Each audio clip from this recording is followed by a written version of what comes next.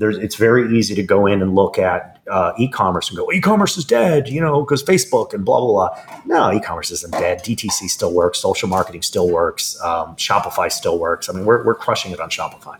So, I think there's, whatever, public investors and pundits are 5 inches deep. We're fucking 555 feet deep in this. Welcome to Currently, the podcast that brings you the week's current events in finance, business, and technology with insight from the experts. Terry Beeman is filling in for Ryan Pallotta today, and he's talking with Enrique Abeyta. Enrique is a former hedge fund manager, current financial newsletter editor, and CEO of Project M Group, LLC. Asked about the return of meme stock activity, Enrique suggests that it could indicate a speedier market recovery than many expect. He goes on to describe why this is the most target-rich environment for long-term multi-baggers that he's seen in 13 years. He also talks about the pitfalls of not having a set idea about the kind of investor you are. Enrique later talks about his e-commerce platform, Project M, and how the company is poised to drop a new small-run vinyl project that incorporates NFT and NFC technology. He explains that to be successful in e-commerce in 2022, products need to be rarer and more differentiated than ever before. Our podcast with Enrique Abeyta reminds us that exposing ourselves to how expert investors see the world can revolutionize how we invest.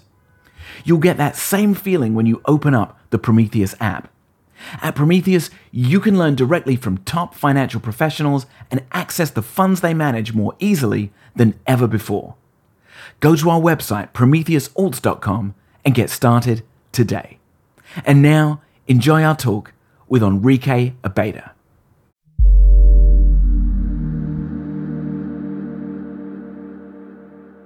Thanks for joining us, Enrique. We're glad to have you back again. It's always great to hear your insights.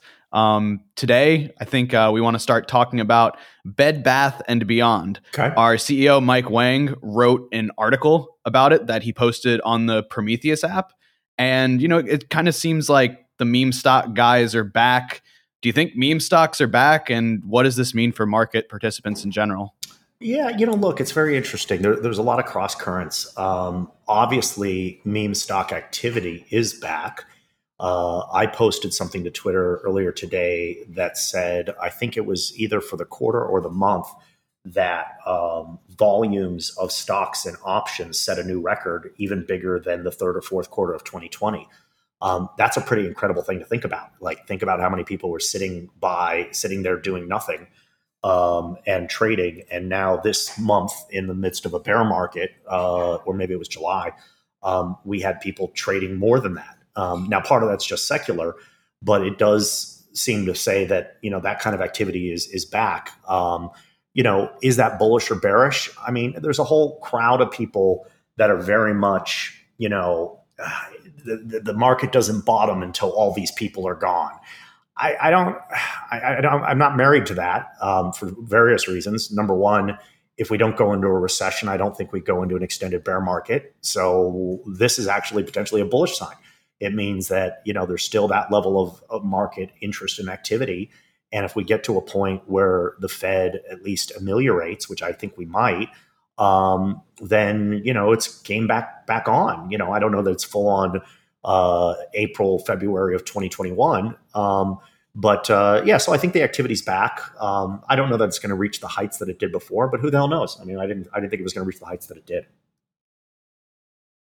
Yeah, right. I didn't think that we would see this so soon, right? I expected the meme stock guys to come back, and because it seems that investing has sort of changed a little bit now that, COVID happened and average people have more of an interest in it, and those names just appear on search engines or appear on Twitter in the algorithm.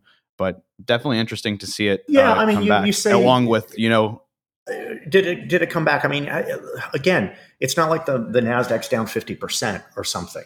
Like, we didn't really stomp people out. And so the fact that it came back so quick, I don't know. I guess part of me says, was it ever really that gone?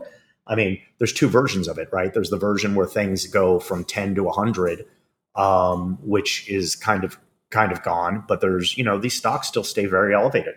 So I think it's very easy the consensus view is to look at it and say, oh, meme activity, it's bearish and all that. I don't know that that's the case. Could be actually an indication of like the market could recover a lot quicker than people think. So we've seen a pretty nice rally in the past couple weeks, all across markets. Do you think it's a dead cat bounce, or do you think that this is a more meaningful rally and we, might sustain? I'm going to say it differently. I kind of don't care.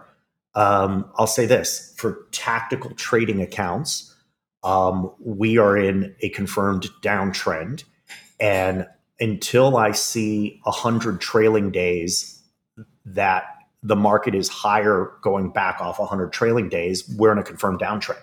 And that 100 trailing days is about 4 months. And if you look at any of the previous bear markets, once you got past 100 days and you were actually higher than you were 100 days ago, you never looked back. Doesn't mean you go back into a roaring bull market. It just means that you didn't go lower. We right now, the low was, hold on one second, I'm pulling this up. The low was June 17th. So we are 40 to 50 trading days. We're about halfway there. And if we get to October 17th, and we're higher than 3675 on the S&P, then we are out of a confirmed downtrend and we are in a consolidation phase at least. That's tactically. Long term, I could give a shit, right? I think, and we haven't spoken in a while, but I see a ton of interesting companies that have huge TAMs, that have balance sheets that mean they're not going bankrupt in any scenario whatsoever. That if they're not going bankrupt in a recession, they could go down 50%, but once we eventually recover with a runway of 3 to 10 years, they could be 3 to 10 baggers. I mean, most of them, by the way, if you just went back to where they were in June to November, they'd be 5 baggers. Now, I'm not defending where they were in June to November. I'm not saying those were the right values, obviously, because they're down 70, 80%. But I think this is the most target-rich environment for long-term multi-baggers that I've seen since 2009, since 2001, 2002. So that gets to the $64,000 question: are we going into a recession or not? And does that mean that the S&P goes down another 25%? You can see that I kind of don't care, because trading, I just short the high end of the range, and long term, I got plenty of long term ideas. I lean against it. I think to me, unemployment or employment is the key to a recession. It's one thing to have to pay 10% more for a good. It's another to not have a job to pay for a good. Those are very big, very different things. And I've come out and said, I think we're about to see the biggest drop of inflation in 50 years. A lot of it's just math.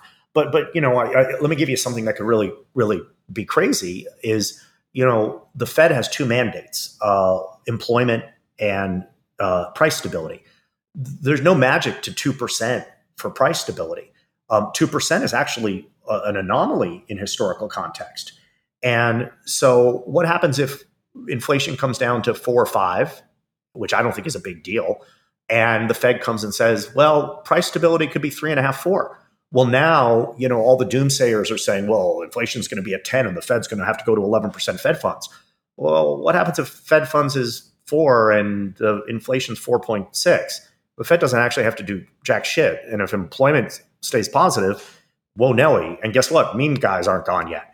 So, there's a bullish scenario. So look, I guess I lean bullish, but I don't know. If you're trading, I'd be fading this shit. If you're investing, who cares, kind of thing. Right. I think you've said that before. That's a theme that sort of, runs through our talks. It's like, well, what do you do here? It's like, well, if you're a long-term investor, like, who gives a shit? You're dollar cost averaging. You're doing this anyway. If you're trading, you have a completely different playbook. Yeah. No. I mean, that's just you gotta decide. You gotta decide what you are. What kind of investing you are. And I've talked about this before. You just don't want to be caught in the middle, right? You don't want to say you're a long-term investor and then all of a sudden your trading hat gets on, right? You're either a trader or a long-term investor, or, just know your methodology. We always say, plan the trade, trade the plan. to a certain extent, it's know what you are and stick with it. But yeah, I'm like, I actually have I feel like I have a lot of clarity in the markets right now. Like I have no idea whether we go into a recession or not. I just know we're tactically in a downtrend, and long term, I see a lot of great ideas. So I kind of just don't care. I love it. So the next thing I wanted to talk with you about, I saw you post that Intel inked a $30 billion funding partnership with Brookfield to finance chip factory expansion. And I also know you're a big proponent of globalization, but it seems that, geopolitical trends are maybe forcing us in a different direction. How do you think the winds may be shifting, and what do you think that means for market participants? I mean, look, am I a big proponent of globalization? Sure. I'm a big proponent of capital flowing to where the best economic returns are. But as we've seen, economic returns are not just a factor of revenue, COGS, and operating margin. There are other factors that play a role. So I guess the point being, if you've got these great returns, but then because of shipping you can't get the product, or because of other disruptions you don't get the products, well then you have terrible returns, right? So it's just, I think if you fully cost out the elements of globalization, that the most efficient or optimal thing to do may be a surprise. And I kind of end up thinking that probably the best thing to do is a little bit of all of it. I mean, this is sort of my energy view. Like, I'm not against green power, but I'm super pro nuke. I'm super pro oil and gas. I think we should spend money on all of it. Why not? And it's not so much hedging. It's a little bit of hedging your bets, but that's kind of how I feel about globalization. I feel like, yeah, let's do it. Like, let's bring some stuff onshore, and I think it makes a ton of sense. I thought the Brookfield, the thing about the Brookfield deal was less about globalization. It was more about Brookfield doing an interesting asset-backed situation with someone who needed capital. Huh. Could you elaborate that on a little bit? Well, no, I mean, basically Brookfield in some ways is acting as a private equity or venture capitalist under the guise of real estate, right? I mean, my understanding is that they're going to get, they're going to get paid off the profits of the plant. So this is Brookfield going beyond just a real estate business into something that looks more like, operational private equity investing. Huh. That's interesting. So I know you posted this on Twitter. Maybe we can talk about Twitter for a little bit. We saw the whistleblower come out and, accused Twitter of lying to Elon Musk about the bot problem. I know one of the last times we spoke, you were very adamant that he cannot get out of this deal without paying $1 billion. It's a tough deal to get out of. I don't know what to say. Yeah. I don't think the contract's the contract. And, I think he's going to be hard pressed to take this and go there. I mean, from the face of it, the accusations seemed a little sensational. I struggle. I mean, I guess I look a little bit and say, well, so what? Because I think Twitter's going to come back and said there's only so much we can do, and we did everything we can do. And I think a rational person, this is on the hacking and things like that, a rational person might say, okay, well, that makes sense. So yeah, I think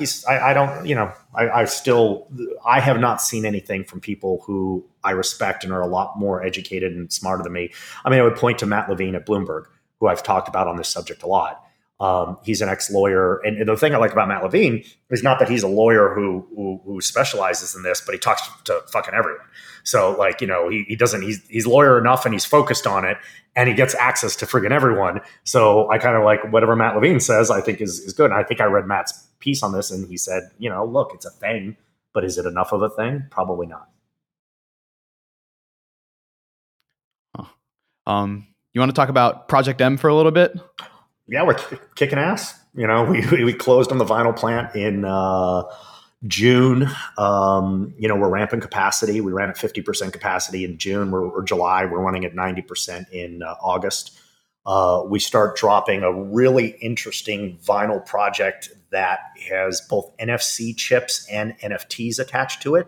So it's a vinyl project, but it's, like we're going to drop, if we'll do 330 and we'll do 300 bronze, 20 silver, 7 gold, and 3 one-of-ones that are gems, all with an NFC and an NFT chip attached to it. These will be some of the smallest runs that have ever been done to these albums. Thing's going to sell like crazy. And, look, I think that it's merchandise and fandom can be fun. And, just like baseball cards, I mean, look, there's nothing fundamentally fun about sports cards. They're friggin' little pieces of paper. What's fun is the gamification of it, and still the attachment to something that you feel a great affinity for, like the Yankees or something. We're sort of tapping into that, but using blockchain as a way to further that, because we're going to do crazy rewards. So what we're going to do is, if you stay registered with us and you own one of the bronzes, we're going to mint 10 coppers, which is actually 10 pieces of copper vinyl with an NFT attached. And every 6 months, we're going to release a copper to one of the registered bronzes. So people, I actually think we're going to build a community, because we're going to get to a point where we're doing a drop a day out of Revolver. And then I think we'll get to the point where we're doing a drop a day out of Brooklyn Vegan, the Hard Times, and Goldmine, and all of it. So, we're in good shape. I mean, the e-commerce stuff, it's funny. I had a dialogue with Howard Lindzen about e-commerce. He posted something from someone that was basically just saying, all the e-commerce names are suffering. I think that the e-commerce wave that happened about 5 years ago was a lot of people having what I would call non-compelling product, or not compelling enough product that benefited from tremendously cheap access to audience. So, I even look at something like, what's the fucking glass company? What is it? The eyeglasses. Why can't Luxottica? No. The eyeglass, DTC eyeglass company that went public. Oh, okay. The name's escaping me. Once you say it, I think a lot of these companies, I don't know that they had such a great product. I think they had a good product with clever marketing that then fell on top of a pipe that was momentarily advantaged. And now what's happening, that they've lost that unsustainable advantage from that pipe being inexpensive. Their product isn't differentiated enough to really be able to make a difference. So the reason that doesn't affect us, my product's super fucking differentiated. I'm doing 330 vinyl on an album that's never had less than 1,000, and I'm going to do 3 one-of-ones. My shit will sell out in 5 minutes. So, and we're all organic. But it kind of gets to a bigger question about whatchamacallit. I'm Googling eyeglasses. What's the name of the fucking company? It's going to bother me. When I say it, Warby Parker. Yeah, there we go. Warby Parker. But, they're huge. But I think it's quite interesting. I think people are, I think, again, because people aren't very sophisticated with this stuff, because they don't really understand the industries, it's very easy to go in and look at e-commerce and go, e-commerce is dead, because Facebook and blah, blah, blah. No, e-commerce isn't dead. DTC still works. Social marketing still works. Shopify still works. I mean, we're crushing it on Shopify. So, I think there's, whatever, public investors and pundits are 5 inches deep. We're fucking 555 feet deep in this. So. Yeah, you got to have a really great product to sell direct to consumer on Shopify. It's and also, like you said, and you got to build the community too, or at least it really helps, right? I think that's community. Yes, it comes back to product, but that's why I like collectibles. Collectibles by their definition have rarity and scarcity. So, eyeglasses don't have rarity or scarcity, right? And right. The other key to collectibles, this is the fucking key, is I buy it for X and I might be able to sell it for 2X. So I'm going to tell you a stupid story. Like when we put furniture in our house, we were, this is 18 months ago, we went out and, we're trying to get furniture, and we were Pottery Barn, all this other stuff. We didn't really find that much that we loved. But the other thing, everything was like on back order for like fucking 18 months or whatever. So we went and found these vintage places, because we have a desert mid-century modern place. And I had 3 realizations. Number one, the vintage places, all the furniture is available right then. Number 2, you can benefit from 50 to 100 years of design as opposed to whatever Pottery Barn put out yesterday. But number 3, I'm going to blow your mind here. You buy a couch from 1974 that's selling for $10,000. Guess what? In 5 years, you might be able to sell it for $10,000. So again, I think with collectibles markets, there's a whole financial gamification, kind of thing that I think that people don't understand. And I think we're entering into a period I mean, this is speaking about vinyl and sports collectibles that, I turned 50 tomorrow. I grew up in the height of baseball cards. In theory, my age group is entering into its peak, dumbass spending period. My kids are young, but people's kids are going to college, and now people are sitting at home and they've got maximum income and more free time. So what are they going to do? They're going to buy stupid fucking collectibles, vinyl records. I love vinyl records and baseball cards. I don't think they're stupid, but they're kind of stupid. I mean, I don't know, So I think that it just has to be a really compelling product, and I love the collectible space across the board. So you guys are putting an NFC chip in the vinyl that not on the vinyl. We're going to put on the sleeve. So basically, what happens is you can register your physical and you have your NFT. And if the NFT, the registered physical and the NFT stay partnered, you will be eligible for rewards. So that's awesome. Yeah. Man. So just by staying registered, that's a super compelling. You could just wake up one day and end up with a fucking 1 of 1 or a 1 of 10 or any number of things. So we're going to have maybe 5 reward programs out of the gate, and then we're just going to surprise people. Be like, oh, you're registered. And we took the 100 registered people that had this. Like one of the registrations, one of the things is going to be what we call a full house. The first 5 people that get to a bronze, a silver, a gold, and 1 gem. Mind you, there's only 3 gems. The first 5 people that get there are going to get one of a special gem pressing that's 5. But again, I want to say everything's tied to physical. Everything. Like we will never do out of Revolver Icons or for these businesses anything that's just NFT only, because the NFT is authentication. The NFT is authentication. It's ownership. But mind you, if you go off platform, You can do whatever the hell you want, man. You can sell your physical versus the NFT. I don't really care. But if you want to stay a part of a community and reap the rewards, you stay on platform.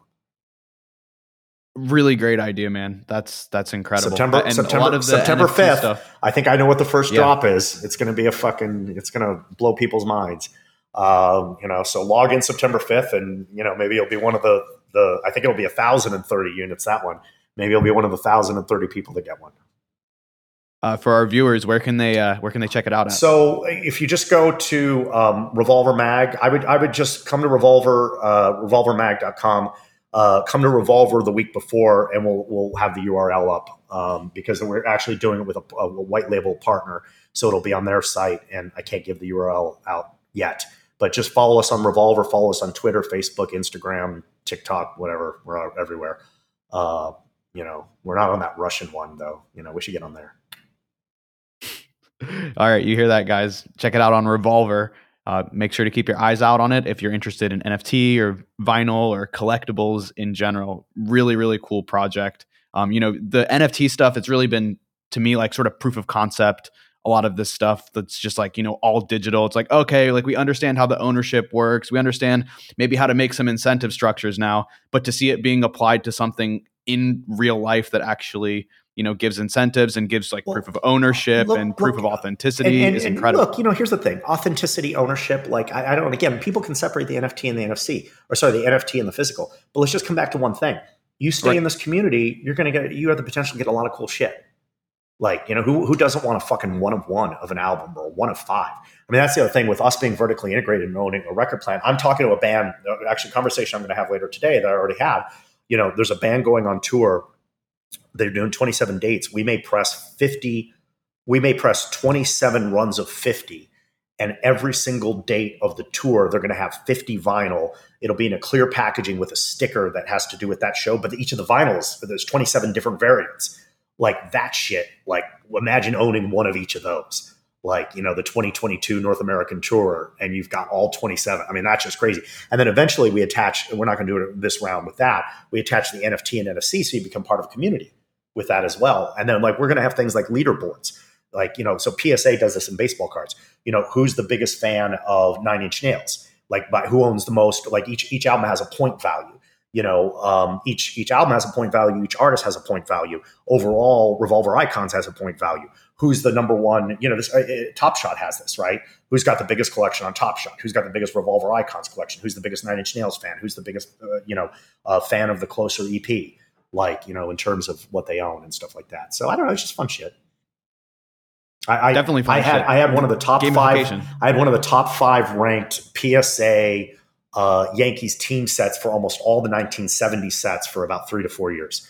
So, and I would go in there and I'd go and buy, like, I spent a stupid amount of money. It was totally a terrible investment, as it turns out. Yeah, it went down since then. Well, because I was so early that I was buying PSA 9s and 10s when the population report was like 6, and I would pay $300. Now, 10 years later, the population report is like 86, and they sell for like $30. So I was too early. That was a case where I was too early, you know. Anyways, it was fun, and at the time I was making a lot more money. Yeah. Well, it definitely sounds fun, collecting vinyls that you guys are going to put out. I'm definitely going to check that out. It's right up my alley. I enjoy collectibles. I do a little bit of digital collecting, but I would like to, branch into physical. Yeah, and this is the promise. Thank you so much for sharing your insights with us. Sorry, this is the promise of blockchain. Like, so I'll give one last thing. Everyone's like, well, this project, aren't you worried about crypto? I'm like, I don't give a shit about crypto. This has nothing to do with crypto. Crypto is not blockchain. Blockchain is something separate and much bigger. And this is the promise of it. Anyways, we went down a non-market route, but it's cool shit. No, I mean, it's really cool shit. And it's related to markets, right? Absolutely. Yeah. It's an incredible, because we talk about e-commerce, its relation to e-commerce. Blockchain. We talk about its relation to blockchain. This also, eventually, music IP becomes much more valuable because we're huge fans of IP. Like, we have open buy recommendations on almost all the sports teams that are publicly traded for this very reason. Because I think eventually, in addition to globalization, where there's a billion Chinese people and a billion Indian people that don't have an NBA team. I mean, they might have an NBA team, but I think eventually that changes. But then you also have digital assets and things like that. And again, I'm not one of these people who's like, oh my God, the NFTs on the Denver Broncos are going to be worth $1 billion. I'll take a 20-year view. They're going to make a lot of money. I don't know exactly what it is yet. I mean, but we're figuring it out. The record companies get paid on everything that we do. IP holders get paid for this, for this vinyl project. Yeah, it's a whole new SKU. And then if, you're trading the NFT, you can write into the contract that, a percentage of the revenue goes back to the company. Smart contract. It's all new models. There's a smart contract that continues to pay the artist for their IP. That's correct. Love it.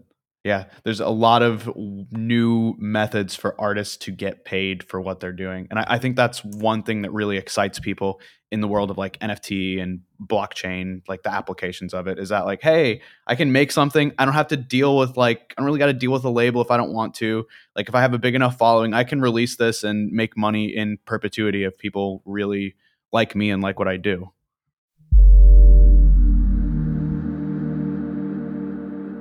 Hey guys, I think Enrique had some connection issues there, but we really enjoy having him on Currently or Decoded, any of our podcasts. We love hearing his incredible, insightful thoughts on markets. If you want to check out some more incredible, insightful market thoughts from professional investors, be sure to check out the Prometheus app.